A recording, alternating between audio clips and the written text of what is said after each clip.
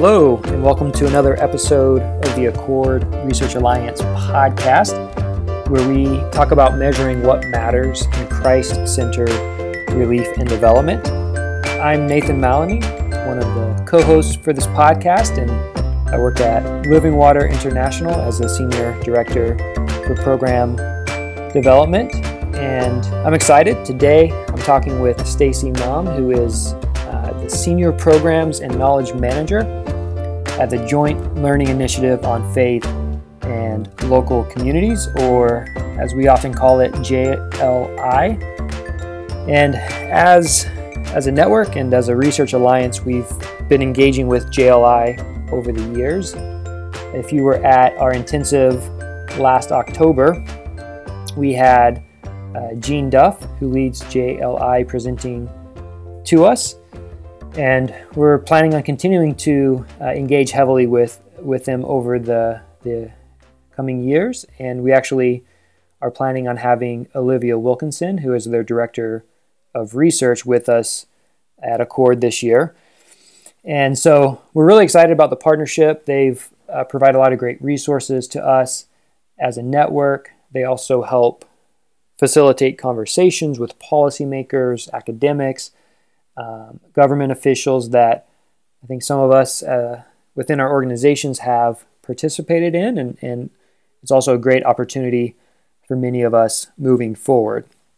So I'm looking forward to the conversation with Stacy. I'm hoping to talk more about what JLI does, what resources they have available, what some projects they're working on are, because they're a great resource, again, for us as an alliance, and it's helpful to know a little bit more about them. Before I get into it, though, let me just mention two quick housekeeping items. First of all, we've been hard at work on planning the next intensive, kind of our day-long meeting or workshop that we have as a research alliance. And this is the day before the start of the Accord Network Forum. And so we'll be meeting on September 30th in Ridgecrest, North Carolina, just outside of Asheville. And I encourage you to look at coming this year. Maybe you've been to it before or haven't been yet. This will really be a great year to plug in and continue the conversation that we've been having as an alliance. And we're excited about the speakers we have that we've been lining up, and we'll be announcing those shortly. But you can head to the Accord Network website and find out some more details about getting registered for that event. And the second thing is just if you're new to the podcast, I encourage you to subscribe, and then maybe think about someone you could share this podcast with at your office, or maybe a friend that you have, just anyone that you think would be interested in checking it out. As host, we love getting to have these conversations, and we always learn a lot from our guests. So I'm sure you can think of someone that would also be interested and would find it helpful to be listening to these conversations. But with that, why don't we jump in and talk with Stacy.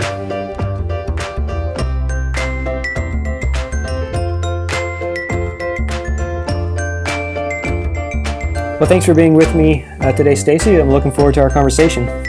Yes, thanks for inviting me. Yeah, so maybe to start, can you just tell us a little bit more about the Joint Learning Initiative and what it's all about? Sure. The Joint Learning Initiative on Faith in Local Communities, it's an international collaborative network that was founded in 2012. We focus on really what's the evidence of faith engagement and faith group contribution to achieving development and humanitarian goals. So we bring together academic researchers, people from non-governmental organizations, which are both faith-based as well as secular, and policymakers to really work on specific thematic areas that we think need a little change in regards to faith engagement. So whether that's change in programs or whether it's change in policy. So our main goals are really to focus on excellence in evidence. So we want to serve as a knowledge partner to improve quality management and accessibility of this evidence. We also want to strive for excellence in communication. So communicating effectively to all of our target audiences, that includes all of just the academics, policymakers, and practitioners that I've mentioned, and excellence in advocacy. So really encouraging change in key areas. So encouraging evidence-based policy with religious engagement. Awesome. So we also, yeah. Oh, sorry, go ahead. Yeah. We do also work mainly through our learning hubs and projects. So our main ways of doing that is asking kind of key questions about evidence. So first is really, what's the evidence currently for local faith activity and impact? And what do policymakers and practitioners want to and need to know? And how can we better communicate that for change and collaborate to fill any critical research gaps? That's great. And maybe we can get into some of those more specifics as far as those hubs here later. But I was just going to say, I think from my perspective, I see JLI playing a really key role, helping to bridge some of those gaps between the organizations and some of the policymakers and the researchers. And so I've always been really impressed with the work that you all do, and that's part of the reason I wanted to talk with you today. But you mentioned the organization or the initiative started in 2012, but I was curious, how long have you been with JLI, and what is your specific role? Sure. I've been at JLI for the last 2.5 years. First, mainly as the knowledge manager, working to make sure our learning hubs were supported well, and then really expanding out as we grew to also manage our programs in general.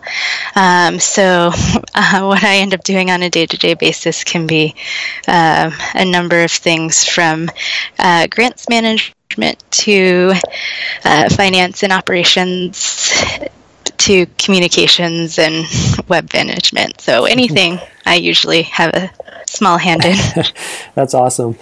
So maybe before we get into more about JLI and some interesting questions there about faith and evidence, I'd love to know just a little bit more about you. And so tell me more about your background and what made you interested in this kind of work. Sure.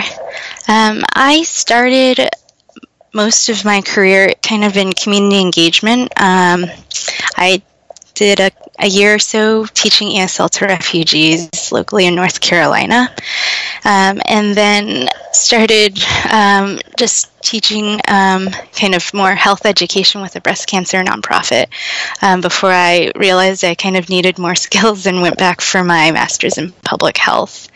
And a lot of my work has really been mostly on chronic disease prevention here in the U.S., and I'm definitely very interested in how disease prevention really fits into like a wider community development strategy. And I think seeing different contexts from like rural areas to urban areas, I became a lot more interested in like, how do you really holistically approach just solving problems on a community level. So I think a little bit of my own faith may have interested me when I heard about this organization the first time, but also coupled with my kind of want to not only have a job, but also to keep working on community engagement at different levels, not just like locally. The JLI was kind of a good fit to see more of how policy comes into play at an international and government level. Awesome. Yeah, having a job's always good, but it's also better when you get to work on the things you're passionate about. So that's really cool. Thanks for sharing. So now switching gears a little bit, as you know, some of you may know if you were at the Accord Research Alliance Intensive this past year that Jean Duff spoke at. She was really encouraging the organizations in the room to think about how to collect better evidence about the work that faith groups are doing. And I know that's a big theme of what JLI does across the board. And so You're probably preaching to the choir a little bit here with our podcast listeners, but maybe as a starting point, why should faith-based organizations care about evidence? Sure. Faith groups, I think, in general, have a lot of different reasons to want to care about evidence. A few of the ones that I think are most important to consider are really that evidence increases accountability.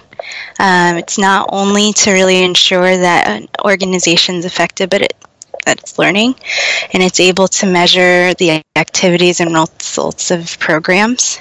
Evidence also makes sure that an organization's committed to their mission, and that their underlying motivations to serve the community is actually continued.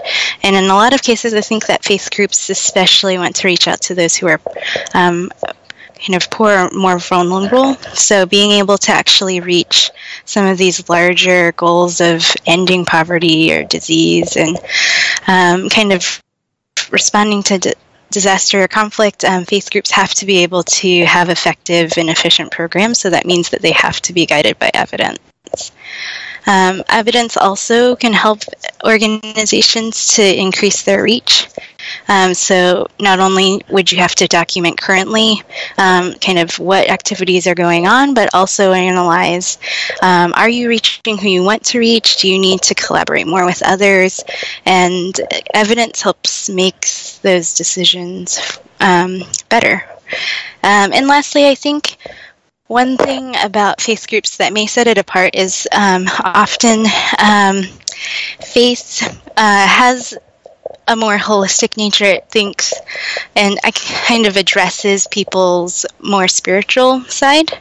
And this is not always something that can be captured by metrics that we currently have, but I think it's something to really think about. And a lot of groups are trying to kind of figure out the best way to approach this last one, but this evidence of kind of spiritual growth and spiritual metrics is something that could help a lot of faith groups in other applications to say, like, this is what makes their work unique.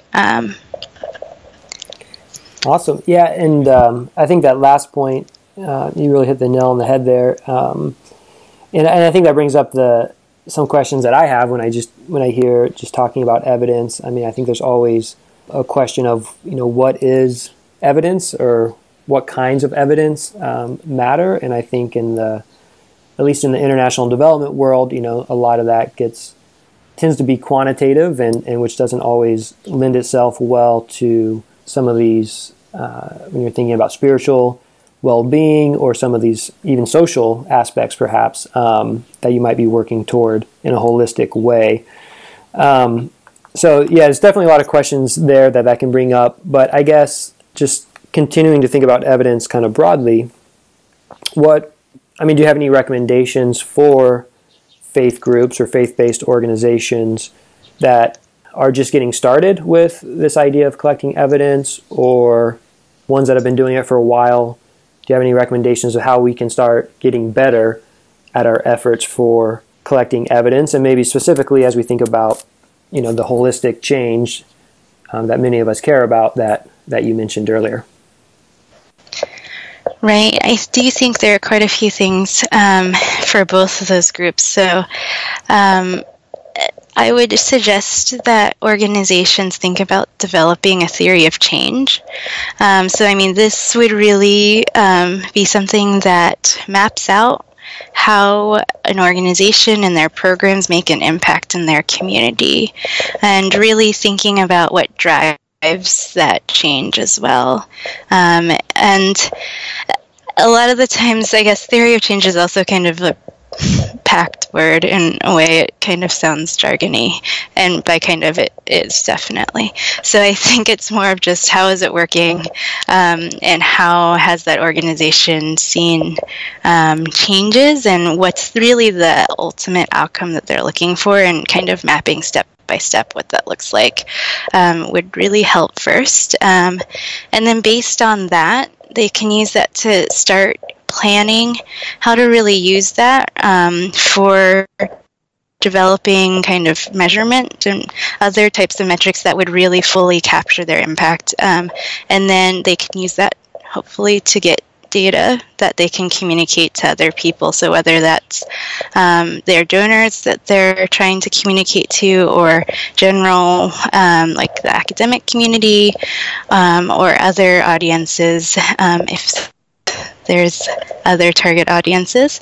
And I think in all of that process, it's really thinking through how do you learn as you go and like get the right people involved to really think through that whole process. So it's not just siloed in one part of the organization, but really the whole organization kind of picks up this new way that they found that their organization works, and then helps to drive the future steps of that organization. And I think also just along the way, being willing to learn and correct what they think might have been right, but then they find is different when they start to write this down. Yeah, I'm a huge proponent of developing theories of change. I think that's exactly right, and it gets you headed in the right direction. It can clarify what type of research you might want to do, or what type of evidence you feel like is most necessary, based on your theory of change. And if you are involving a lot of people in the process, as you mentioned, I think the process itself can be just as valuable to the organization as the actual finished theory of change product that you can have a nice diagram of or whatever. So I think that's a really good place to start. I'm glad you mentioned that. I guess kind of maybe thinking specifically now about some maybe different faith-based organizations that you've interacted with through the different hubs that you mentioned, or just your time at JLI. Is there anything interesting or unique in terms of metrics or specific measurements that you've seen some of these faith-based organizations working on that you think maybe other organizations would be interested in as well? I think that there's been some conversations in the past. I think some of these were probably maybe a few years ago, around 2015 by now. But I think that a lot of organizations, like for example, I think you've spoken in the past to International Care Ministries, and they've done quite a lot of work with their randomized controlled trial to actually build in an aspect that has kind of the spiritual side built in. And I think that is a really interesting way, especially since they're trying really overall to impact just poverty in the area, to look at all different types of measures. I think there's a lot of other conversations going around, and right now, some of those haven't been quite as active. I would say the evidence working group that was part of the moral imperative was looking at some of this work. However, in the past few years has kind of been a little bit on a hiatus, but it looks as if there's a few people who are pulling together some of their work on spiritual metrics and having some discussions, and I think one of those was IDO research. However, we haven't necessarily been very involved with some of that work. A lot of our work has really been mostly with ICM and looking at how we kind of facilitate collaborations with some of the local partners that we have to encourage them to start to build their own metrics. So I was going to switch gears and just talk a little bit more about the JLI website, because it's something that I found very helpful in just some different research I've done, or sometimes just kind of poking around on there to see what's available. And so it's something that if you're not familiar with it, hopefully it's, after this podcast, you can go check out their website, because there are a lot of great resources there, and kind of a resource hub actually available. But I'm kind of curious from your perspective, Stacy, what you think, if someone's coming to the website for the first time, what would be maybe the top one or two resources around maybe even this question of how to start gathering evidence, or maybe some of the unique areas around faith-based groups gathering evidence. Are there one or two top resources that you would recommend? Yes, definitely. And I guess first I'd encourage everyone to join the JLI as a member. It's free. You just fill out a form and tell us what you're interested in. But then we also have all of our resources are open and available to anyone who's not a member. So I would suggest first going to the Guide to Excellence in Evidence for Faith Groups.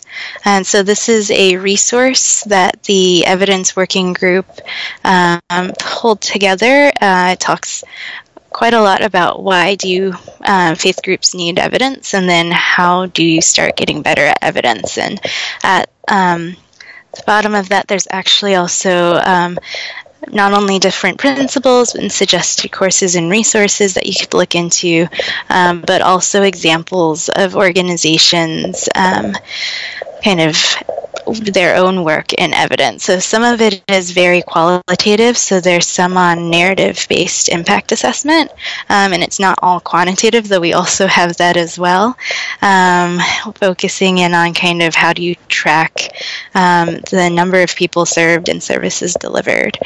So there's actually a pretty wide variety of like small organizations and large organizations that have contributed to that, and I mean that we would hope to build a little bit more once the Evidence Working Group starts up again.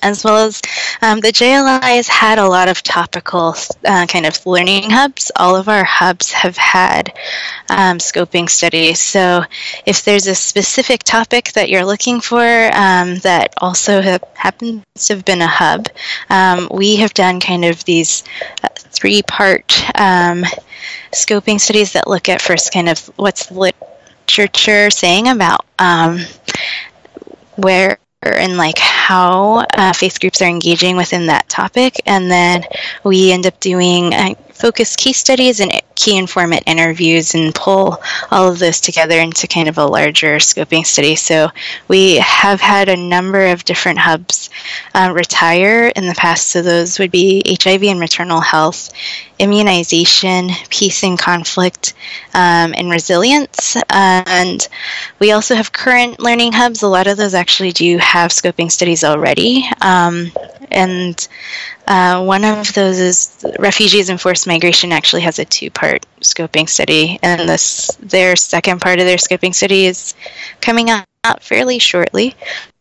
And then the other three of our active learning hubs are in the process of doing their scoping studies currently. So those, actually, it's not three. Sorry, it's the last two.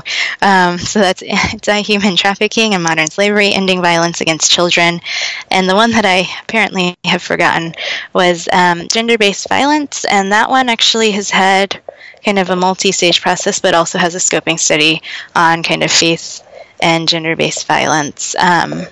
And our very last one that's cross-cutting is mobilizing local faith communities, and that one is actually more of a general community that actually pulled together a theory of change on how like faith groups work in communities and mobilize to create change. And so they went through kind of more of a discussion, not scoping study like process, to create this new theory of change that we found has actually gone and has been fairly applicable for many different organizations, not just the ones involved in that learning hub. That's wonderful. So just to recap a couple of things there, I know you mentioned, being able to come to the website and sign up as a member. You can join for free. Some of these resources like the Guide to Excellence in Evidence, right, for faith groups? Yes. And then, so I was going to ask about these hubs. If someone's listening and is really interested in one of the current hubs and the topics there, is there a way for someone to get plugged into what's happening on an ongoing basis with those hubs, or what does that process look like? Right. They can definitely also sign up through the same kind of join as a member form and just say they want to join a hub. And all of those hubs will try to meet at least a couple times a year through Zoom. And any person who's interested is welcome to join those. We'll send an email out through the listserv before those meetings. And that's the one way to stay connected, as well as we also have a lot of thematic webinars that we've started. And this year we'll be doing quite a few on gender-based violence, a couple on refugees and migration. And we're starting a series on climate change. That one we're kind of exploring because we know that quite a number of faith groups are very involved with that, and we're seeing whether or not there's a need for a learning hub. But first we're kind of going to focus on what's currently kind of the practice in addressing climate change, and then we'll focus a little bit on interfaith interventions. Then we'll switch to kind of research and the academic side, and lastly we'll have some on advocacy.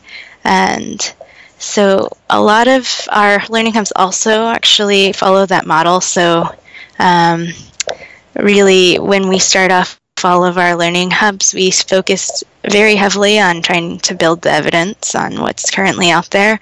But then as each of our hubs kind of evolve and go to the next phase, we'll try to communicate that evidence and then advocate for changes in policy and practice. Very cool. Maybe to kind of wrap up here, we can go back personal a little bit here. And I was just curious what you would say would be maybe the 2 to 3 most interesting books you've read in this past year that you would recommend to others.